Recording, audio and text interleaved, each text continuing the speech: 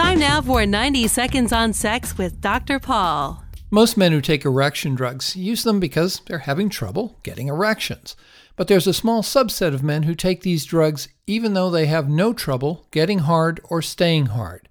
Well, aside from curiosity, why would a young guy with a perfectly healthy erection take a drug like Viagra?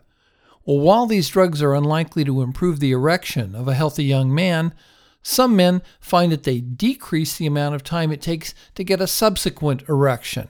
Also, men who take party drugs like ecstasy, cocaine, poppers, or speed often have trouble getting it up, so they take erection drugs to help assure an erection when they're high.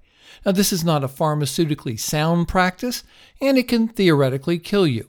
And with young men who are taking erection drugs but not combining them with other pharmaceuticals, there is concern among researchers that they're possibly becoming psychologically dependent on the erection drugs. In other words, young guys who had no trouble getting it up before they started taking erection drugs are becoming less confident in their ability to get hard the longer they use boner drugs. This is certainly something to consider if you have no trouble getting erections now, but think you'll become a better lover by giving yourself pharmacologically induced erections. Also, if you're getting erection drugs from friends or the internet, be careful. Chances are good they're counterfeit.